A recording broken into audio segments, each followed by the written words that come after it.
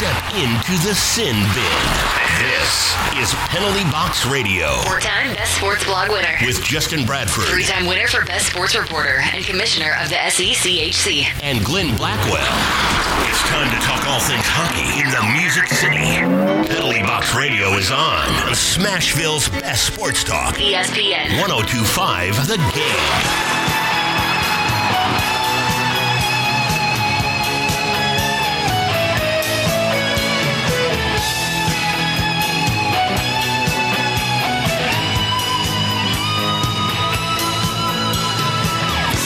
Welcome to Penalty Box Radio here on ESPN 102.5 The Game. Justin Bradford, Glenn Blackwell, Danielle Danetta, and Captain Kurt behind the glass coming to you on a special Thursday edition, Winter Classic style of Penalty Box Radio. I am so thrown off with my days. I'm forgetting which day of the week it is. 2 holiday weeks in a row. I barely slept last night because Jeremy K. go over the Preds Radio Network, and I drove overnight from Dallas back here. So it's Thursday, right, Glenn? I believe so, Justin. Okay, thanks. Yeah. Thanks for coming. And tomorrow's Friday? Mm-hmm. Okay. Although I did wake up this morning and for some reason thought it was Tuesday. I don't even know where that came from. I know. Oh, boy. I know. It's that would mean I have to throw a New Year's Eve party we'll again. We'll get our bearings straight. I don't have any more goodie bags. They're all gone. And Danielle just landed about an hour ago at Nashville International Airport and booked it over here to prepare for the show. So everyone coming back into town, if you're listening to us, especially on the app or on stream, and you're traveling still to get back to Nashville, safe travels with all this weather. We really appreciate you tuning in. So let's go ahead and just dive right into the Winter Classic experience. Now, I'll preface this with Glenn. You were not able to be there, but it's always a different experience watching on TV and being there too, because it's a spectacle to see the production value of watching on TV. So those people that, the 20-some-odd thousand people that were there had a different experience from you, and a lot of people here in Nashville obviously watching on TV. What was it like just to see the team out there and the spectacle of all this, the national scope of the NHL? I think that they did a great job of making sure that spectacle was truly, truly represented for people watching on television. Granted, you're not there, and you don't get to feel that zest or that energy that people that are there get to feel, but at the same time, you almost in some way feel present. So it was just a very good buzz about it, a very good energy, and it was super enjoyable. My cat actually sat on my chest, laid on my chest most of the time, and he would turn his head around to look at the screen, so he was actually trying to watch, but then he'd block I actually have a cute video of it I'll have to show you. I might tweet it out. But he was very entertained. But yeah, I think they did a really great job of being able to put that on television for the people that aren't there. I think that they represented that well. And it was so awesome for somebody that's followed this team for as long as I have to see them out there. It was huge. The jerseys looked fantastic. The Dallas Stars jerseys looked fantastic on the ice. It looked so clean. And it was, I took a lot of pride in knowing that I followed this team for as long as I have. And watching them in such a big space. It was awesome. It was. And we're going to get into so much we don't have any guests at the show tonight. Y'all are the guest. Yeah, I'm the guest. We're doing a full debrief of it, so I don't want people to get upset we're not talking about this. We have an hour. We're going to talk about the setup of the Winter Classic because there's some honest truths, giving full fan feedback criticism of things because you want it to be better. What could Nashville do in hosting an outdoor game, whether it's Winter Classic or Stadium Series? We're going to talk about the actual game itself next, because that's also important to talk about. And then, what's the future for the Nashville Predators? They're on a losing streak right now, and some big games. And so this game did mean a lot, not just because of the spectacle, but also because of the 2 points that are on the line, too. And then we also have a lot of questions to answer. We're going to cover all these different topics as well. So I want to make sure people know we're going to cover everything that you really, hopefully, want us to discuss. So let's talk about the game itself right now. And the frustrating part was that the game was a 4-2 loss for the Nashville Predators, but I don't think for most people it felt like that because the Stars scored 4 unanswered goals. Had it been a 1-1, 2-1, 2-2, 3-2, 4-2 game, you're like, okay, they scored 2 unanswered, fine. Or even if it was a 2-0 Stars lead and the Preds came back to score 2 and then the Stars scored 2 again, it would have felt more like there was a battle back and forth. This one felt like it was first period was great and then downhill from there for the Predators. And it was one of those things we've seen so often for the team this season that they started taking penalties. And it changed the tide of this game so much because they weren't able to recover from it, yet they did so well in the first period of taking advantage of things. And so, Glenn, for especially someone watching on TV, and then I'm going to get to Danielle, who's in the stands. So we have 3 different perspectives. I was in the press box, so we had access to a lot of things. Glenn, you're at home, so you have access to the broadcast. Danielle's a fan in the stands that didn't have access to anything because we have 85,000 people there. Your phones don't work. So, Glenn, on TV, let's go all the way back to the Corey Perry on Ryan Ellis hit. And we're very, very well known with Corey Perry and his antics on the ice, just given his previous work with the Anaheim Especially Ducks. the Nashville Predators fan base. And I say, quote unquote, previous work with against the Nashville Predators. Corey Perry played all of 38 seconds in the Winter Classic. 38 seconds. And his coach said that they won it for Corey. Kiss my tuchus. Yeah. Won it for Corey Perry. Yep. Really? You won it for Corey Perry. Okay. That almost made me go Roham Yossi on somebody. Because that grinds my gears a lot. Watching that, the play was it was dirty. It was wrong. It was dirty. And I think that a lot of people, including myself, got a little tiny bit of satisfaction watching him walk, because that's so long of a walk. That was, y'all, I don't even know if you understand. I mean, nobody in hockey is used to watching. You don't get that walk. They skate off and they go down the tunnel. This, it even seemed longer than it was because it was so enjoyable to watch. And then, of course, people on Twitter were fantastic and they were putting music, sounds behind it. But that, there was some slight pleasure you get from seeing him have to make that walk of shame after it. But a long, dumb, stupid walk of shame.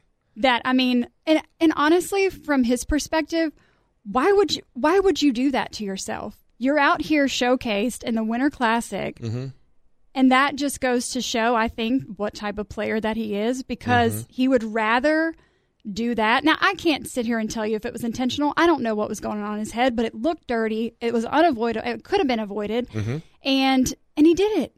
So he not only did that to his team, but he also took himself out of a really, really big, exciting game. He really did. And now Danielle in the stands, they didn't show a replay.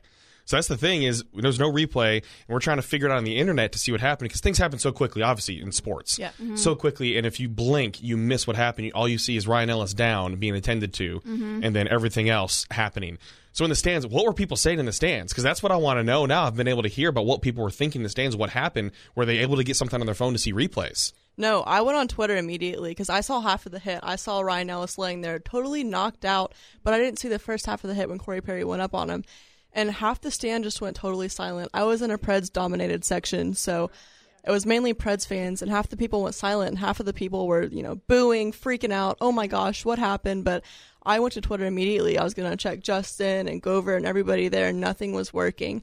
And there were no replays, and there were no stats on the board.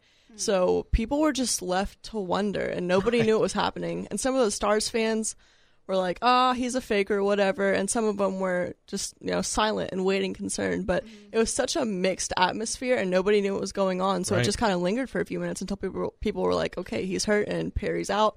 That was crazy. On to the next. Right, and that's what made it such a unique situation there, too, because usually in stadiums, a lot of times there might be a replay quickly before they realize, this player's hurt. Yeah. We don't need to be showing this. So that right there was interesting. But then the Predators came out and took care of business on the power play twice, because then another penalty happened, and they had a 5-on-3, and they took care of 2 goals for the Predators, and people were going, whoa. Look at this. The Predators come out storming and roaring. That momentum was unmatched. The momentum was right there. They were flying out there, too. And obviously the huge Pred sections were going nuts. I could hear the "It's all your fault" up in the press box with the windows all closed and all this noise going on. I could hear it over that. And on TV, I'm sure it picked up, too. Yeah, on television, it was loud. I was very, very proud. Yeah, it was very, very loud. Just well represented. And it's difficult when you're in when you're like that to get everything organized. So I'm sure there's multiple chants going on, and everybody just kind of latched on. Okay, we're going to follow this one, but they could be heard, and that's where we show the representation that people were there and excited and everything. So Nashville, you represented yourselves so well by making that trip, because people talk about the Michigan one where it was a lot of Toronto Maple Leafs fans and everything, but Dallas is a 10-hour drive away. And a lot of those flights got taken up so quickly. People were driving, people were flying, people were spending a whole week there and everything like that. And again, I always will say this too, is you have games that sometimes happen, say, Ann Arbor, Michigan, a little bit outside the city, South Bend, Indiana, obviously still in the Chicago market for the Blackhawks. but outside the city. But those games have featured original 6 teams. Original 6 teams. The original 6, meaning they've had generations of fans. People have grown up knowing nothing but being here, that my great-grandfather can say now. My grandfather was a season ticket holder. I've been going to games and hearing stories about this. Predators don't have that. Dallas Stars fans don't have that. Neither of these two fan bases have that, been able to say that for 6 generations. They don't have that. So the built-in fan base is different there. So for both fan bases to show up and to have 85,630 people in those stands for both fan bases is very impressive to do that when it's two quote-unquote previously non-traditional markets, and for Nashville to show up like that. So Danielle, I know you have something you wanted to say because you're like, me. Yes, I was doing that. Sorry. No, but just being a fan and being in the stands on those 2 power play goals, it felt like a home game, 100%. Like I said, I was in that Preds dominant section, and they were pulling the "it's all your fault," Bishop, all the good Nashville chants. It felt like a home game. And then immediately, once the second period started, it felt like a Dallas home game. And just experiencing it's a Preds home game. Oh, it's a Dallas home game. Right. The crowd was so into it on both ends, and it was just enjoyable to be at. And then you realize, oh, yeah, that's right. This is a Stars home game because the fireworks, the goal song, dun dun Dallas, dun dun Stars, Pantera, Pantera, Pantera. Good job. Thank you. But that's where everything changed as well, too. And then we started to go, oh, boy. Then the second period is 2-1. 2, okay. That's doable. Okay, that's doable. You know, that's all okay. right. Just hold on to that lead. Get one more. Okay. I got you, fam. And then the third period happened, and that's where you could tell the factor starting to get in. But then the Predators actually started battling back. They just couldn't get another goal. And that's where Matt Duchene even said the third period was basically 50-50 in terms of opportunities. And you can see how that reflected in natural stat trick on just shot opportunities. Not saying full on possession, but shot opportunities that the Predators started battling back. They just couldn't get anything going. But it was the penalty problem. They gave Dallas way too many opportunities because you have power play goals for Dallas that you have the Janmark and the Radulov are both power play goals. So 2 goals right there is because you gave them an opportunity. And they took advantage of it. So Pecorino actually had a decent enough game to win. He had a winnable game. Yep. Pecorino played in winnable fashion because I know goaltending's been a struggle for this team. So he played a winnable game, and then the offense couldn't support it there, and then they take penalties, and it's frustrating to watch that because you're letting a team that has a lot of talent like Dallas in their forward core to be able to do that. And I've noticed that the 1025 The Game vehicle arrived back with our friends from the station from Dallas as we were on air. So the crew's coming back home. Everybody's coming home. But anyways, it's been a little chilly outside. It's been a little rainy outside as well. And we have so much more to talk about. But when weather like this is happening, you're talking about winter, you're thinking about the summer sometimes. You're like, what's it going to be like when it's warm, right? I want to escape somewhere warm. Yeah, escape somewhere warm. And you know what? You can do that with the Penalty Box Radio Hockey Fan Cruise with Ships and Trips Travel in Royal Caribbean. That's July 12th to 19th on Royal Caribbean. And we're going to Cozumel, Costa Maya, Roatan, Honduras, 3 days at sea. And there's an ice rink on the ship that we're going to have private rentals.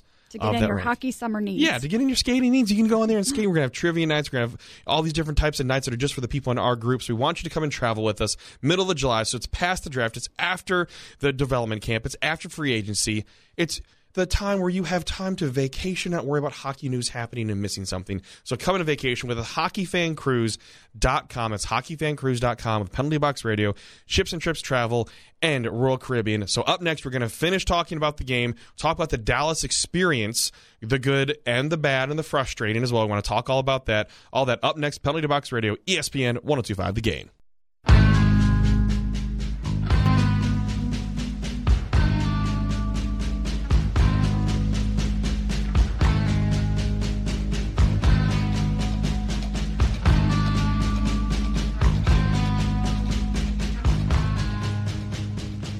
And welcome back to Penalty Box Radio here on ESPN 102.5 The Game. Justin Bradford, Glenn Blackwell, Danielle Danetta, Captain Kurt behind the glass, taking care of us tonight. And let's continue our discussion on the Winter Classic. I know it's kind of a full debrief, and some of you may be over it, but you know what? Tough, deal with it. We want to talk about it. So the third period is where we're at now, and this is where everybody's groaning. So it's frustrating because the Stars just basically took control, and you could feel the tide turning in that stadium. But we know that the end result is the 4-2 game. And afterwards, the reaction from the players, because a lot of times in home games, they can kind of go run off and hide and don't have to worry about answering media questions. Whereas this is a big event, so a lot of them are staying in there. They know they need to answer questions. And so what I wanted to say was that it was interesting to hear some of the takes from the certain players. Some players are willing to comment on the Corey Perry hit. Others weren't. Matthias Ekholm was like, it was bad. It was bad. Duchesne, I would rather not comment on it. Pecorine, his commentary on the game itself is one of those things that normally, just makes you want to cry for him, because he even said as well that they felt they were well prepared, they were well rested, the league took care of them, everything was great, there was no rush, that they have no excuses. Mm-hmm. Yeah, I think he actually said we're in trouble. We're in trouble right now, and it's disheartening. It's hard to hear that because people in Nashville, a lot of people, we've got a big heart for Pecorine because he has been the backbone of this team for as long as he has, and he is such a stand-up guy on and off the ice. And so when you hear defeat in his voice, you start to really get concerned. Right. When your goaltender says we're in trouble, and that goaltender's Pecorine, who usually has words of encouragement, there's something that, you can kind of have to hold on to, but it's tough. And it was obvious that they were in trouble. When you have a period like you had in the first period and you see the momentum, it was almost playoff feel. It was almost like magic. They mentioned that. A lot of players said it felt like the playoffs. And that translated. But man, in the third period, it's wild that in a 60-minute game you can have that first period like that and then the third period that way. It's just like, how is that the same team? And you start to really ask tough questions. Oh, sure, because you have to. And before the game, everybody's trying to focus on, well, yes, we know it's an important 2 points, but this is the experience, all that, which I even asked about because it is about the experience before the game. Once the puck drops, it is about the game only, really. You hear things happening, but you're focused on the 2 points, especially against a division rival like that. And then afterwards, with the fashion that they lost in, it really becomes a question about the game and the team. And we'll get to that in the next segment. But afterwards, what's always so unique about these games, and we talked about it on Twitter, was the ramp these guys have to walk up. And just that experience, too, of they have to walk up a ramp, the goalies get carted off, but then the experience in Dallas. So, Danielle, I'm going to come to you because you were working as a fan for this game. The overall experience there, I got there pretty early, so rode the train, which I love that Dallas has DART. The train system in Dallas was fantastic. Yes, it was crowded and almost fell over onto people because I didn't realize it was getting ready to go. And I may have said... Well, that's not Dart's fault. I may have said choice words, and that's totally my fault for not paying attention. But I love the train system there because it takes you right to the entrance to Fair Park. So it was fantastic there, the way that was great, and because I think they're basically running it for free that day. So, but the fan experience for you just walking in, what was it like? And give a quick criticism of the good and the bad that you experienced in the best way you can. I mean, whenever we walked in, it was pretty crowded. I mean, there were 80,000 people there, so of course it's going to be crowded, but it wasn't, you could walk. And it was awesome to go see all the rides and the food. They had the Stanley Cup, they had jerseys, they had stuff you could take pictures with. The overall experience was an excellent idea.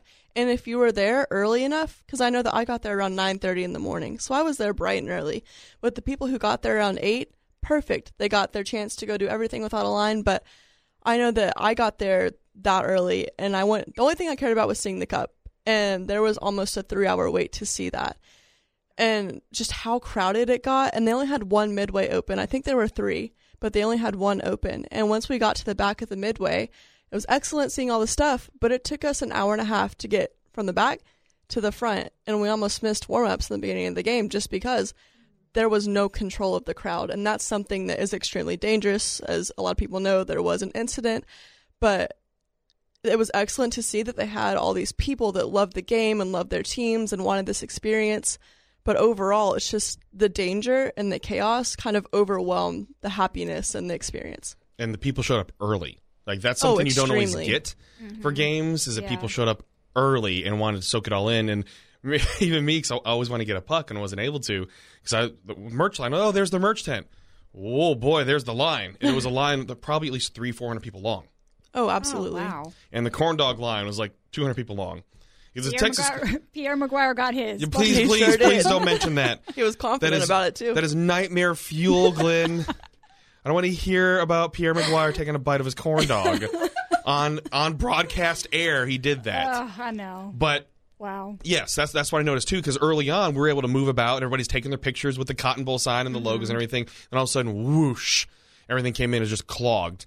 And so I think that was obviously clear frustrations with people because you start comparing to other Winter Classics and the way things are laid out. Because if you have multiple midways open for that many people, then it spreads everything out. You hope once the bowl opens and trying to move around and navigate and everything like that. And the Cotton Bowl is an old stadium, so the concourses aren't wide either. Intermission, I know I got up the first intermission because I was hungry and I couldn't get a corn dog because the lines were so long.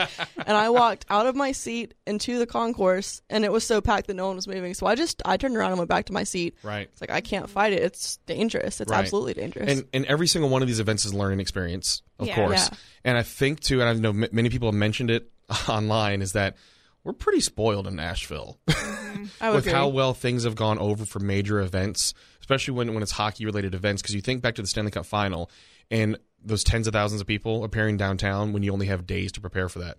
Days. Yeah. Days to prepare for this many people to be downtown. Are there always going to be complaints, frustrations? Absolutely. But in the amount of time they had to prepare to get that many people downtown to make sure that they had concessions, and safety reasons and all that security, all that stuff, did a really good job. In Nashville, I think with the Predators have done a fairly good job with the All-Star Game, the Stanley Cup Final, all the big events like that, and planning and preparation and taking care of that. And I think a lot of Predators fans were frustrated because they're used to being taken care of pretty well in those big league type events like that.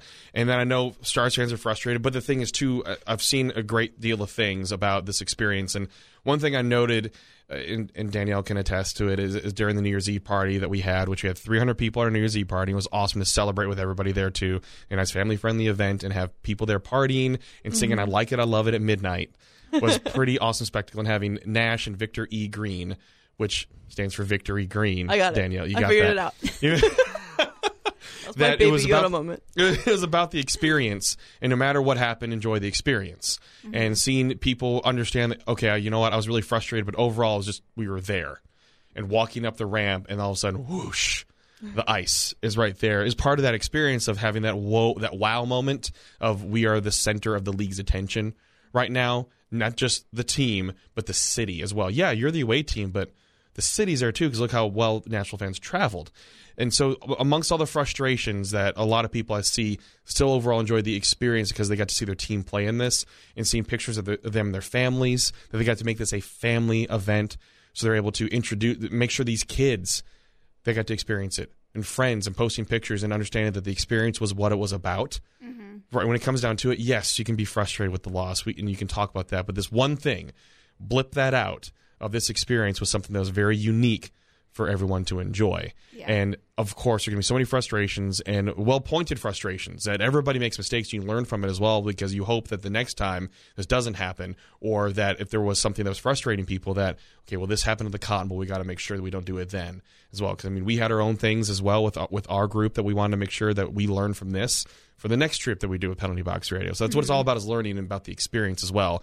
And I know we got to get to break soon, but that's what we'll talk about next too, is what would an experience be like for Nashville to host an outdoor game? Where could it possibly be? Where should it absolutely not be? I have a few pointers on that. And then also, what can the Predators do or should do as a team in terms of fixing the on-ice product, and what can we do to take care of that? What can we say that's hopefully going to give people some knowledge on what we think the Predators are going to do? Is there much? Not sure on that. So we're going to talk about that up next here on Penalty Box Radio, ESPN 102.5 The Game.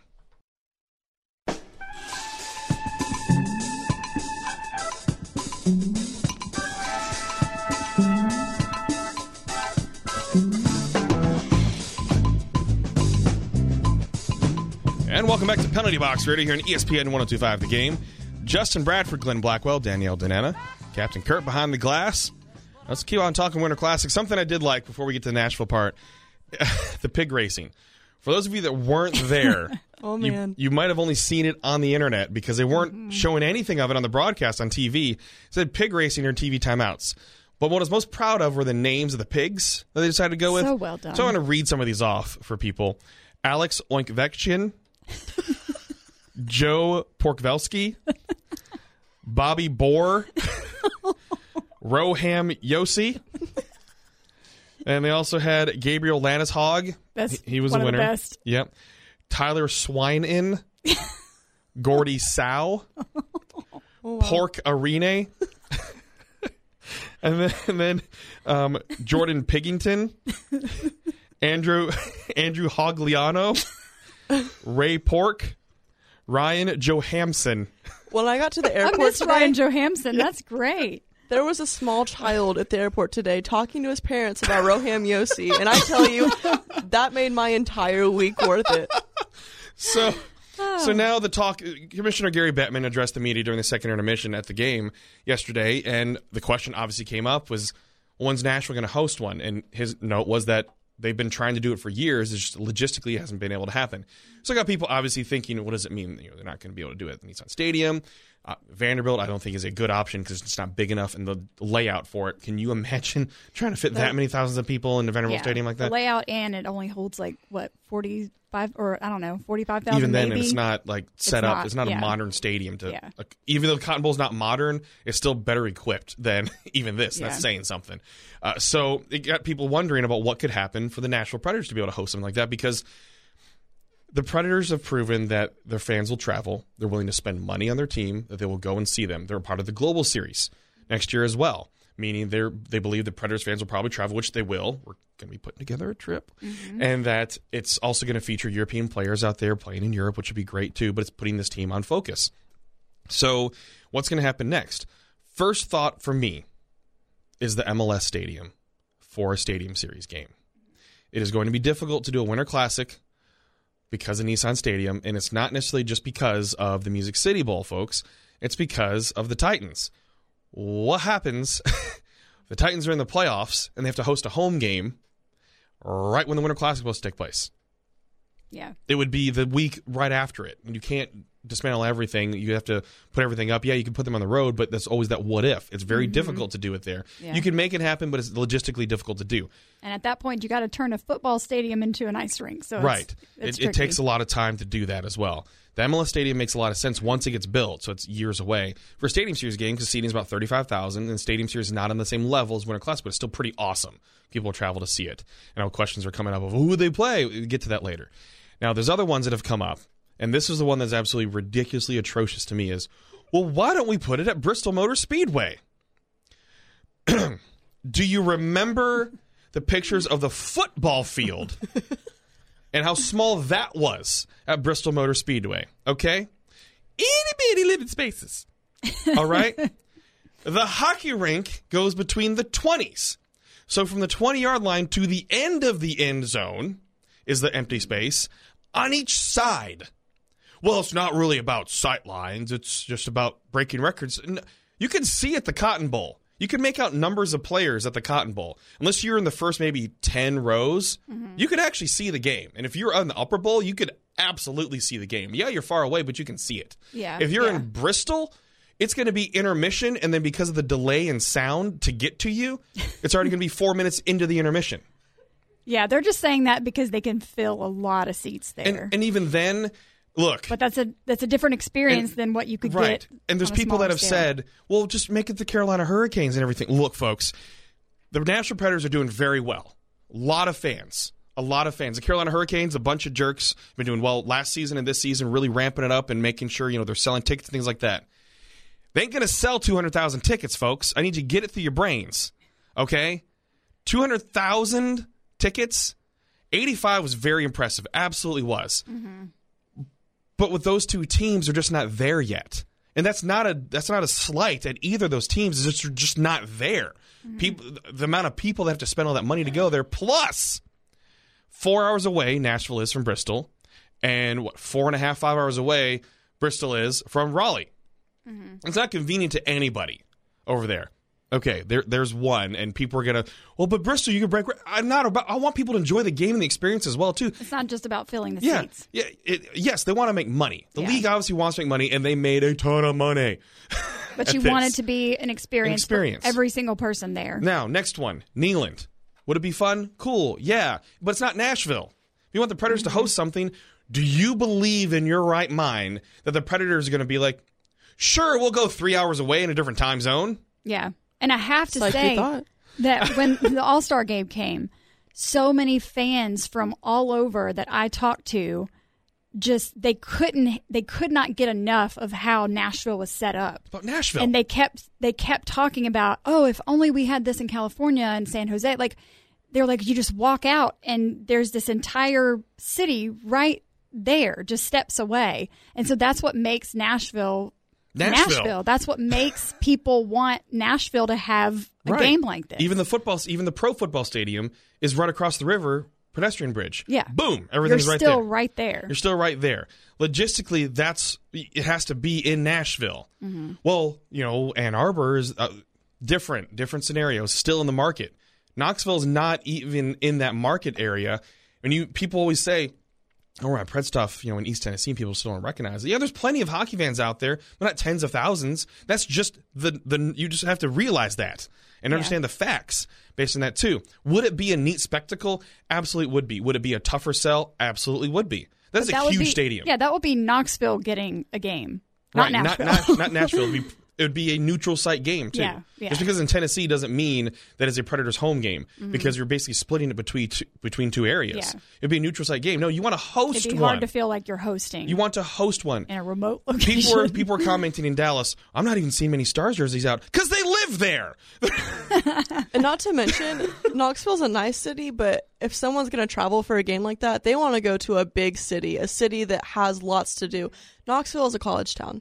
And there's not a lot to do besides, go to a UT football game, go to a Winter Classic, which won't be held there. But if it was, there's nothing else to do but stay in the hotel. And you're just not getting the Nashville experience. Exactly. In right, Knoxville. and it's about the Nashville experience. That's what the league loves, is the Nashville experience. That's what people are eating up. The Stanley Cup Final, the All-Star Game, all the NWHL stuff, everything, the playoffs.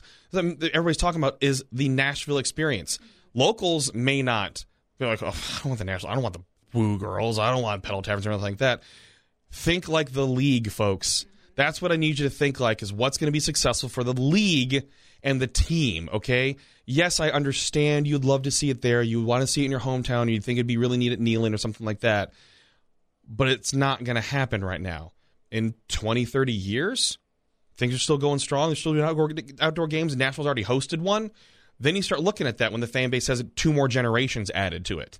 That's what it comes down to, is how big is the fan base, and is it growing? Absolutely. Is it still a smaller market? It absolutely is, but that's not a slight on anything. It's just the natural state of things right now, and as it keeps on growing. And we're doing a fantastic job of growing this game, and you're proving it by traveling more people than can fit into Bridgestone Arena to Dallas.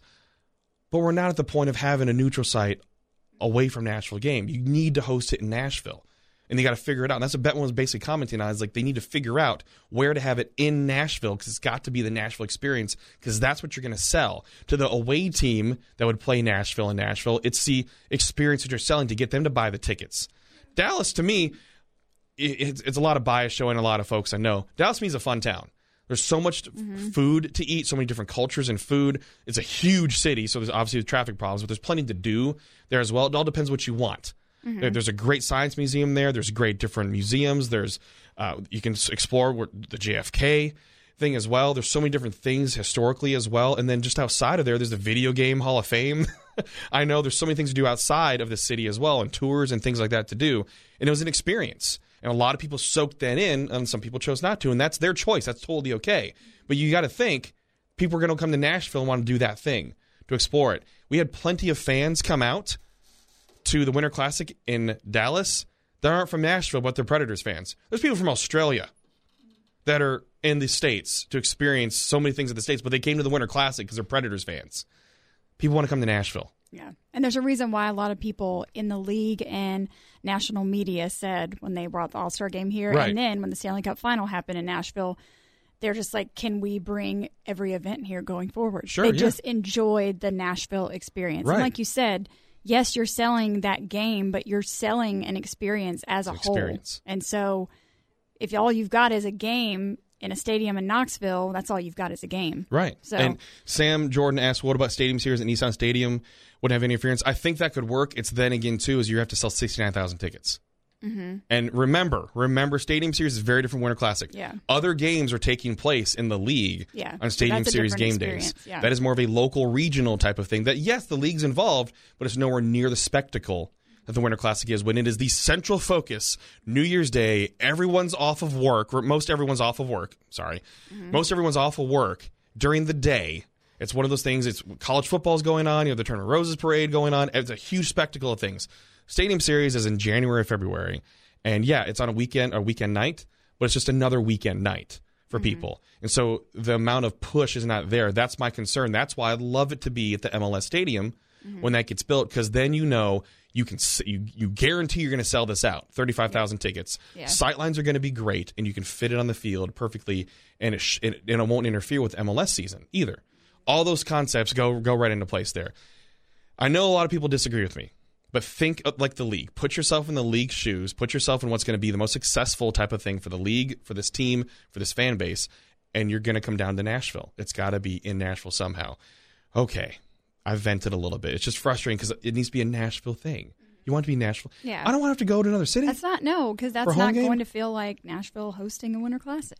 Right. It's just that simple for me. I mean, it's Nashville. just that simple. This is where you can do shots with the skyline of Nashville in the background and everything. Yeah. If you're from the city and have to get a hotel, it's not a home game. Not a home Yeah. game. Not a home Yeah. game. Yeah. I want to wake up and go there, not wake up and be in a hotel bed. Yeah. What the heck? All right, so we have lots of questions, obviously, relating to the Winter Classic and a lot relating to the team on the ice. We're going to answer all those up next. Penalty Box Radio, ESPN 102.5, The Game.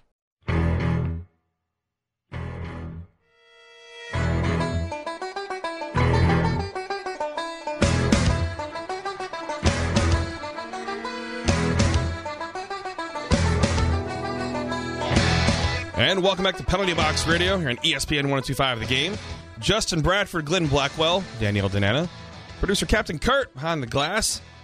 And ship it up to Boston just reminds me of a point I wanted to make about stadiums and where to hold these games.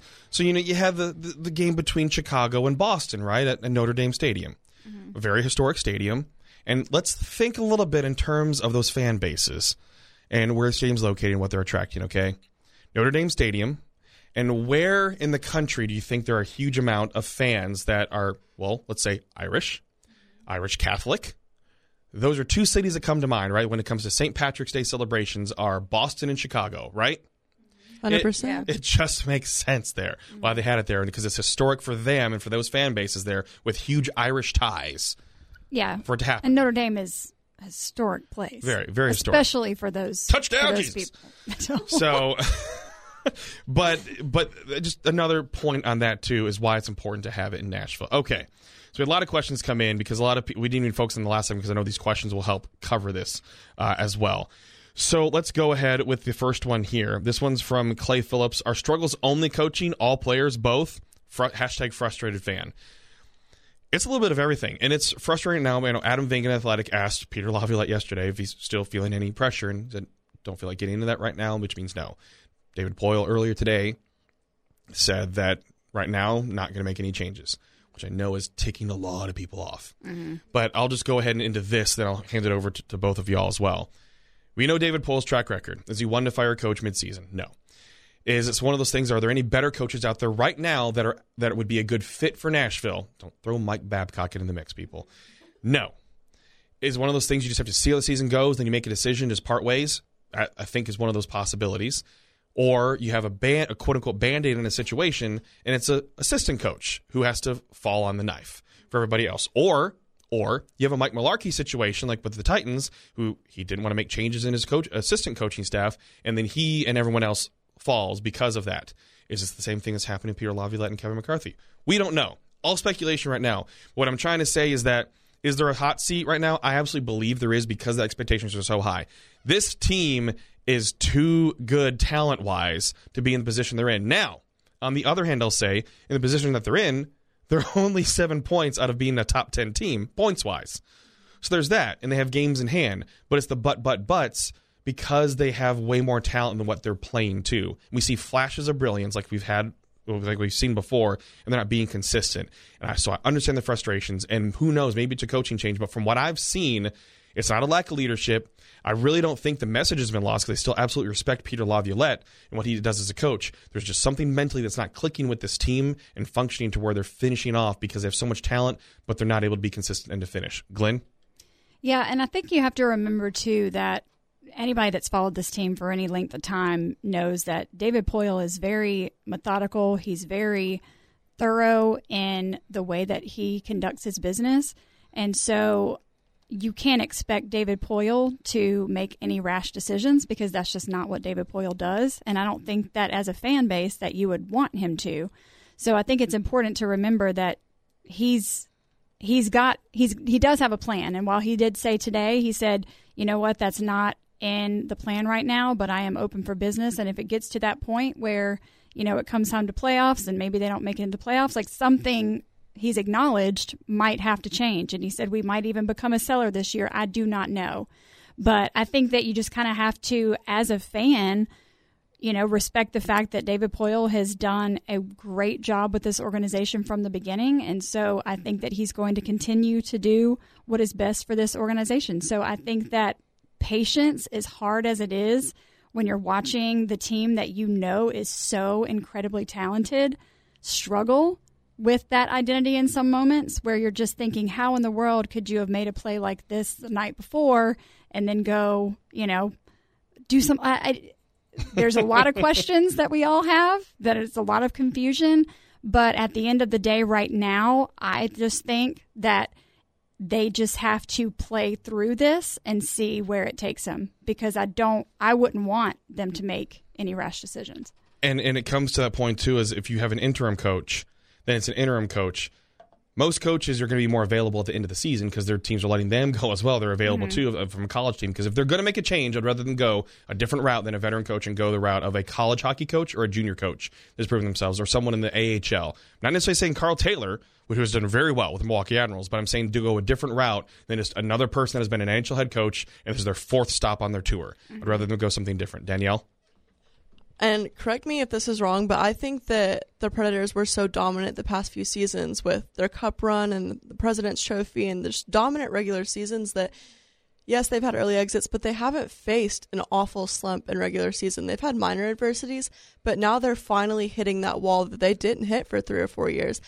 And the rest of the league has figured out Peter Laviolette's system, but David Poile isn't going to take away their head coach, who has taken them to new heights that they've never really seen before, in a time where the team is mental and they need to find their stability. And taking away head coach just because they go through a tough slump like this, which, call it a slump, maybe I shouldn't, because it has been just a rocky season.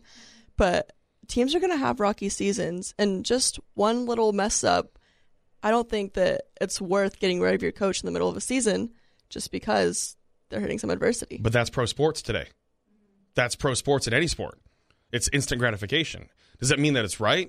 Not necessarily, but instant gratification. And then you have the thing that happens with Pittsburgh. They change their coach middle of the season, they go and win a cup. Yeah. St. Louis, change your coach middle of the season, they go and win a cup. So people see this precedent that's being set by new coaches, like, well, why can't it be us? Like, it doesn't happen all the time. No. Exactly what I was going to say, Right. because that is not always the case. And then you could get yourself in a situation where, 6 weeks in and you're saying, oh my gosh, what have I done? Because I made a rash decision. Right. And So- Justin, like you said, who would they bring up? If they had a great coach in line to take Laviolette's spot, I'd say go for it if that's really what they think is necessary, but there's That no would one to really take that spot. As long as it's not- Nashville, but As long no. as it's not a Mike Yeo situation in St. Louis. Coach in waiting. Yeah. Look how that one turned out. Or has the team going, well, we're a team. Well, we are We're a a team. We don't need any of that right now, guys. Troy M. asks, how do you maintain your sanity with all the fools on Twitter? Have you seen Facebook? Then Lauren G. asks, what is the best Corey Perry Walk of Shame meme? And I'm going to go with the Curb Your Enthusiasm music to the Corey Perry Walk of Shame. But you know what? Any Corey Perry Walk of Shame meme is a great Corey Perry Walk of Shame meme. It's a good one. It's beautiful. That's just that my little thoughts one right with there. the squid. Is it The Squidward? Squidward. The little yes. sound. That was. Oh, yeah. That was That's pretty really good. good. That was clever. Then Abigail asks, can I get a yeehaw? Yeah! Hi, ye, Gil. Hi, ye. Okay, then Ryan O'Connor asks, would you rather have number one power play and a last place penalty kill, or a last place penalty kill and a last place power play and a number one penalty kill? Oh my gosh, I'm so confused about what you just asked. Well, I know. Number one. Okay. Well, number no, one power because play and would you rather have the first place Okay, and last place okay, and flip gotcha. them? Like Okay. if you're going to have that.